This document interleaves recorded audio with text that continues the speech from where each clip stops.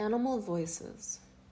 I underestimate the power of my connection with other people, with animals and events that are coincident. Everyone's experienced talking with a friend when conversation suddenly deepens. Estimation supports the magic of deepening. Days begin to skew slightly. We open to accident, though touching an animal differs from feeling vibrations of its spirit or thinking of it. Not as moths, for example, meld light and thought. They form a dimensional bridge to beauty, interacting between light and other worlds, i.e., intimacy can be the bridge. I begin by imagining I hear thoughts. There's a sense of pervasiveness. Particles go back and forth in me. I write down today's encounters, including the mosquito, as a dream to interpret. Certainly, one's tie to an insect is imaginative truth. Not that my horse represents the union of intuition and imagining, she is that. Turning her head to smell the wind, she shifts into wind's seamless dimension, mane, tail. Is that like saying a pond is my brain, I ask, and frogs answer, more like the shape of holding our thoughts. A horse doesn't change frequency to change form. Form is part of my thinking this, like a willow's seed's intent, intrinsic focus on willow trees. Barney shows me his dream of smelling violets. I'm surprised by a cartoon of my dog in a lavender field. He says the cartoon translates his dream into my imagining. To you far away looks like space, light years. First, he says he's from another planet. Then, he says it's a joke, if planets are wavelengths, like brain waves. You could slow a pattern so it coalesces into our planetary system, or a lavender cave solidifies with dream yoga. There's transparency, lavender seen through a window, horse pausing, but the point of view is of glass, dream. Karma is reformation, a distant remembering like feeling, something dim growing brighter. Discontinuity becomes continuity. The memory sort of glitters as it flows, and sleep flows. We had a life in town where beauty was much discussed as a fountain and pool, flowing from within, reflecting inner and outer form. In other places, beauty is incarnate, as here in a stream orchid under the trees. Its effect is of deep, calming presence, viewing a still pond beside your animal companion, of willingness to share the piece of home stored in its flesh. Shade glows with no edge between space, grass. As shade trees grow and the orchids grows, space around reflects inspirative beauty. Like time passing of the fountain flowing, passage in space is our perspective opening to this beauty. Here, Barney's an ordinary terrier with hair over his eyes. First, I lull you into complacent stillness. I lie down beside you, you think I'm asleep. Then, with my touch or glance, you hear thought. I evoke potential the way honey evokes its energy grid in bees, a morphic field evolving with willows. The rich dignity of honey expects magnetism. Here's Ellie, a horse laughing, and owner Carol, Dawn, and Muddy, Inca and Llama Terra. Here's Rafaela Pope and her gray parrot Dax, who told me Elmo from Sesame Street loves him. Barney dreams he's a polar bear standing upright. He shows me a chakra on the bottom of each foot, connecting to a grid in earth that maintains gravity so we can be held here in our bodies. I anchor one grid line for Dax. The mouse. Transmission from speaker to you is like warm breath from a young girl who's not wholly concerned with information, truth, drawing you into her presence.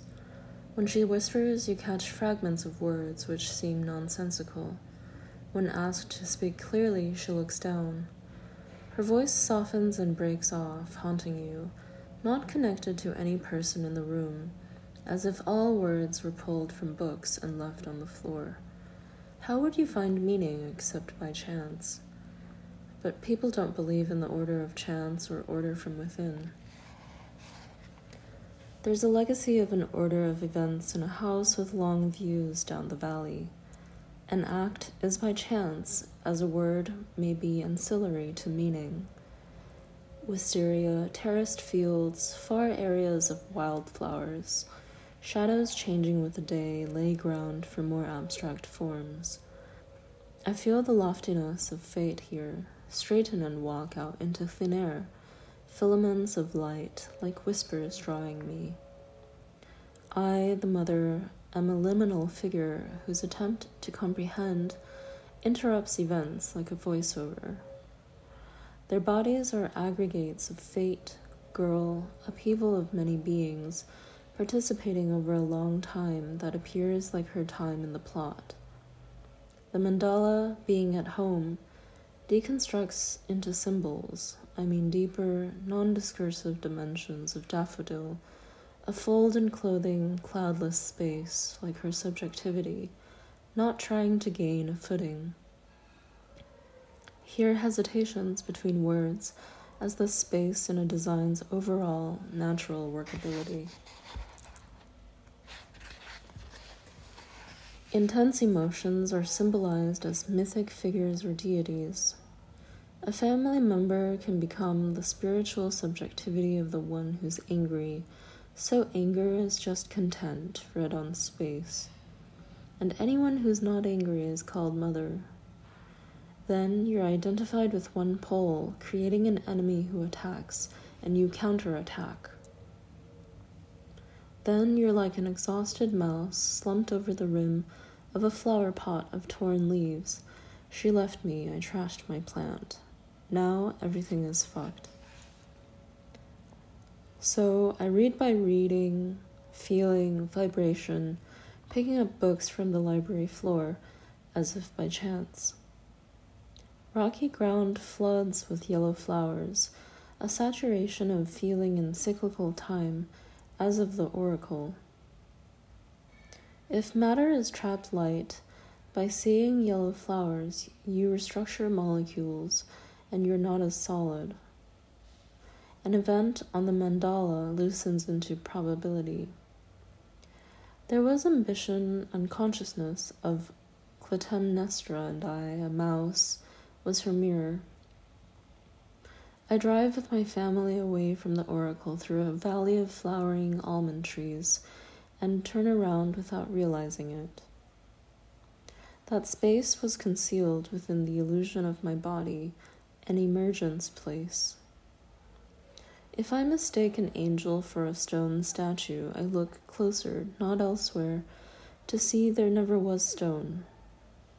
My perception was far more inaccurate than the illusion. I can't recall the beauty of the almond trees. I'm unable to distinguish between seeing trees, my instant awareness of ethereal beauty, and trying to remember images of our having been in Greece. The moment I think of trees, they diffuse into beings whose frequency so differs from mine I can't see them. They connect with each other in groves that seem celestial, yet our worlds unify. The dawn of the possibility of their appearance as form, stone, shifts probability towards angels. Then my body is not charnel ground, where fate is an emotional attempt. The interpenetration of breath and petals is not blasted by fate's order. You are a brush stroke of blue space drawn across the grid, like trying to wake up, where waking is realizing space, the way a picture fills in and the mildness of your daughter's face looking on you, not a mirror. The light is wide as waking can embrace at one time. Your waking is a blue brushstroke creating space. Anything that does not contain light blue, lake, Greek sky, will not even see you. A placebo. We call change in a person the effect of time. Witness my new dress, so short, with buttons on the yoke, shaped like swans. I enter from the back of the room, pausing at the hopeful energy of people gathered to see me. They are a surface, alive and redolent, half unseen, like iridescent cloth. I sense structure spontaneously form, as when crossing the room to greet you. What I say forms. And I worry that spontaneity acts for its own reasons, not mine. My dress is a visual image of unconscious affirmative processes, the way spontaneity expresses its order, as I create a world, stocking it with small dogs on the runway, handbags, a bouillon of rose tulle at the waist of a jacket. So I'm not limited to what I observe, rather than feel. They assess quite accurately my choice of baby doll dress as value for others. Each absorbs encouragement from her assessment, even though every being's imprinted with data to create every appearance. Seeing a leaf may reveal knowledge that communicates instantly among microbes, which can change in a wink. So the optimistic idea would be the most biologically pertinent one. I dress to express a hoped-for solution. Rachel's blouse, for example, is not purple just for photographers' enjoyment. Flowers are intrinsic to her feelings for her value. She seeks by expression to extend. Each guest creates her own sumptuous panoply, from my honey sable coat over silvery pajamas, new, vintage, because of simultaneous time, therefore matter. So physical change is not time as such. I feel love from the fashion community as light from photographs of others' bodies, as light from their scrutiny of my photograph in a dress bold enough to sustain the penetration of disembodied light of my entrance. To audience unnamed cutters, sewers, embroiderers, beaters, I feel love from the fashion community as light from photographs of others' bodies, as light from their scrutiny of my photograph in a dress bold enough to sustain the penetration of disembodied light of my entrance. To audience unnamed cutters, sewers, embroiderers, beaters, I attribute this beauty, when meaning, i.e. style, is given a sympathetic presence. Mirroring touches it, like exquisite jet beads on a gray coat dress, an almost transparent boucle, clusters of dark stones on the shoulder. A loose blouse and cream silk crepe is tied at the sleeves with glistening cellophane ribbons. You feel I understand your own contingency plans. Do you remember my show in London when all the models were drunk, broken glass everywhere? Fashion does that, giving shape and color to our inarticulate impulses. I present the contemporary as liminal transitions, transparencies. You nurture the uncontained confusion when no permeable resonance has yet formed. The gray is cloudy, deep, but without melancholy. Before dinner, we're asked to sign the guest book on a Boule console in the hall. People I've seen in magazines seem very tall, their features enlarged from being photographed. Each appearance has a materiality more significant than we usually expect from bodies. Style, soul, is power through which matter is formed. Like historic change, a body can rematerialize in its chrysalis when the life you know is left behind. You're alone in a white brocade jacket with fur trim and frosting white cloak, a skirt of stiff flounces like quartz crystal flecked with gold. In this chrysalis you now change the contemporary, viewing the past in extending light that's mobile around your body. My dress is not stuck in time like a butterfly born in a jar, whose wings are therefore useless. In the dining room with Ming wallpaper restored by young Chinese artists, Kiki wears a blue silk coat embroidered with gold. I mention Louise's white helmet, Camilla on pewter platforms flashing to gold, light on water, what we mean visually by souls for whom the body is potential, futural. In my closet, there's no distinction between material and the intelligible. When I continue to dress, after I tell him my dog has died, he begins to weep. He asks, "How can I waste this evening chattering?" I say through tears, "I mourn my little dog, but that means little to him because of my outfit." He makes a mistake in reading, like a wrong accessory, inserting an extra vowel or syllable and changing the whole passage, though I don't usually wear sheer stockings with that dress. It was a case of spontaneity, a transparent white warp like an open window through which a moment is perceived, unshaded by the physical. And in fact, many in the room were not in good health. Through this window I take in a non-causative molecule to change myself, what a mother administers, placebo, the intent of a dress. When you wear it for the first time, you're surprised by a rush of feeling for yourself. Matter. We call change in a person the effect of time. It separates everything you were from what happens now. Distance is a kind of quantum bond, like an attachment. Elements embedded in one another, vein of jade and quartz, garnet and graphite, are separate in space. Chromoplasts extending a red vein in a white petal, magnetized adjacent atoms are separate. A vein of experience contiguous with another is called the effect of time, a separation. I imagine some matter as the density or continuousness of this crystalline structure. A convention of weight and magnetism, not gaps, attaches my shoes to the ground, a table mountain as meaning to experience, the way light shines through quartz or through an inverted mountain of space next to this one in spring snow.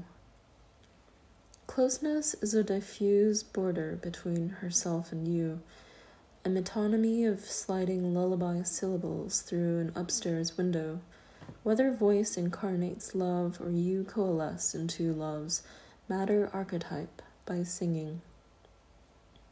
No distance, no space, as described by them, displaces the feminine, where space is a quantum bond, words, plaint or deluge of pathos and ardor, emotion making room for further motion.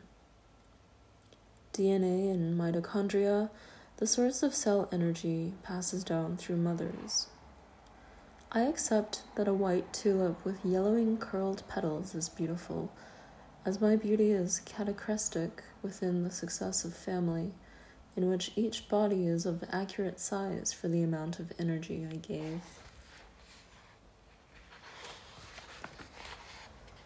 We may seek a body prior to discord, to ground dependency, but bodies are founded on feeling, including depression, helplessness, futility in the face of another's aggression, who put her animus first and was overpowered, so we seem unconstructed now. Assertiveness turns in upon her own sense of wildness. Matter wants to be conscious, to release light from density through quantum particles and dream images, literally by mitochondria converting material into life force, point of contact as of women in families in society. Longing for union with a child is as space is separation, a part of totality in concrete form, heap of petals. I project my being her mother onto a man, and the image slides off as graphite, complementarity of molecular bond. It's like a body cast, containment in morphogenesis, no distinction between morph and psyche. So an intent becomes focused, generative, and matrilineal inspiration. On the one hand, her mother did allow herself to participate in a difficult health situation. The question is creative. Whereas they also ask why consciousness, metaphor, does not heal a body so we can leave the hospital. I became very emotional when they asked me. Pure eminence. I don't feel connected to what I experience, and I speak with him about it. I try to connect through the outline of an animal, starting with our dog, then turn to a black wing against the sky. When I see a picture of the beloved animal, I think of that animal who isn't here. The principle of association moves me beyond an image to belief, and passion fixes my mind on Checo. A mobile relation to perception precedes affect. Through it I experience from material a screen of surroundings I slice through, like sun through woods onto a golden pool. A flash to other reality associates to other life, other environments also filled with precious belongings and loved ones, so immediate. A world may be affirmed by the turn of a wing out of the corner of my eye. Blue overhead deepens, the flex of an animal flank, the horizon line of the mountain darkens and lowers. It makes of my experience a critique of innateness, the way a pink plastic chair, a mannequin in a pink bunny suit, holding a painting of sunset, creates virtual rouge defining a space that doesn't refer to objects or belong to me. I could mistake it for something fractal, shattered. It's the opposite of that. No matter how close two sensations, passing from one to another, pink is the slice through. Innateness spreads like sunset across mountains. I connect with sensation now as to pink petals forming toward me, those who love me in another life responding to me. There's no time, so at sunset love from others can look like one rose. I dream all plants and animals communicate. Energies of the environment and of inhabitants merge in a kind of horizon of one dream to another. There's a transfer of data to systems in which symbols come alive. I hear a whirring of wings like finches around the feeder. Something ordinary may be my experience of a symbol in the day. These inner fields of reference move with evaluations between selves, trying to make of relation something beautiful like choosing a gift. Tiny tree with rock crystal leaves, clamshell inlaid like butterfly wings.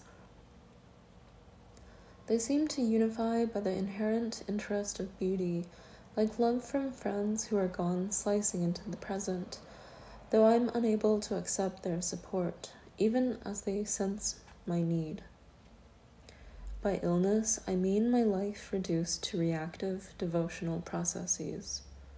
When I say, oh, I'd do this, maybe I will, but my plans are still a sick person's. In other time, I go over an event to assimilate it. Asleep, I see light around the corner.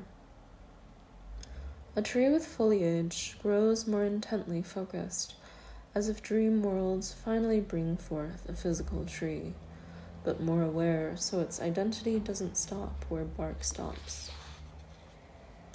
It can follow identity out to space around the trunk and feel it continue into the atmosphere, but I don't want to be so dependent on tree situation that coming across a symptom I've experienced before, I reflexively categorize it. Each time I dream yellow foliage, it's in a different light. I'm not weak like a man chasing a hare until he's exhausted, who complains when you overtake him and seize his prey. Immobility, unnatural to the hare, came close to the hunter. My wishes aren't separate from the environment, which is a portion of connectivity, with new species emerging all the time.